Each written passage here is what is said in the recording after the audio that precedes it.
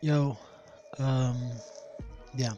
So for the past couple of days, we've been talking about patience. We've been talking basically about the process, having understanding and having patience. Now, both understanding and patience, they need something. They need you as the possessor of those two, to have commitment. Because I promise you, when you're going through the process that you'll be going through in life, you will need to be committed to that process. You'll need to be committed to your vision. You'll need to be committed to your mission. um put out a video a couple of days ago, and actually a couple of weeks ago, and on the video, what I was talking about having a mission in life.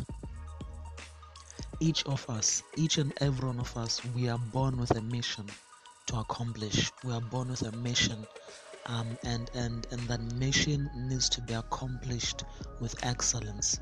That mission needs to be accomplished with commitment and being fully given to that mission.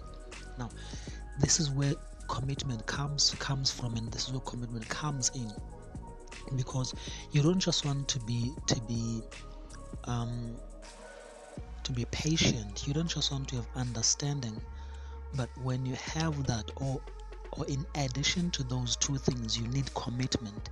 You need to be fully committed. You need to be fully given. You need your attention, your mind, and your thoughts to be in this vision, to be in this mission, to be in this thing that you are in at the right, whatever that you want to accomplish.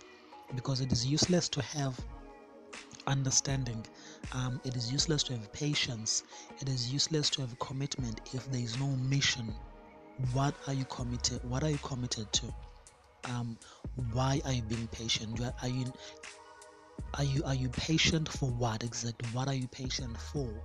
Because patience has an end goal. When you're being patient, the Bible tells us that in our patience will produce a perfect work. Understanding, you need to understand something. So my thing is, guys, as you continue to live, you must live for a purpose. You must live in a purpose. You must have a mission in your life, and with that mission, you need to be committed to it with everything you've got. And be patient and have understanding. Learn, study, research, and study yourself as well, to have understanding not just of yourself. You need understanding of what is it that God has laid in your heart. You need to have an understanding of who God is, and we grow in that understanding.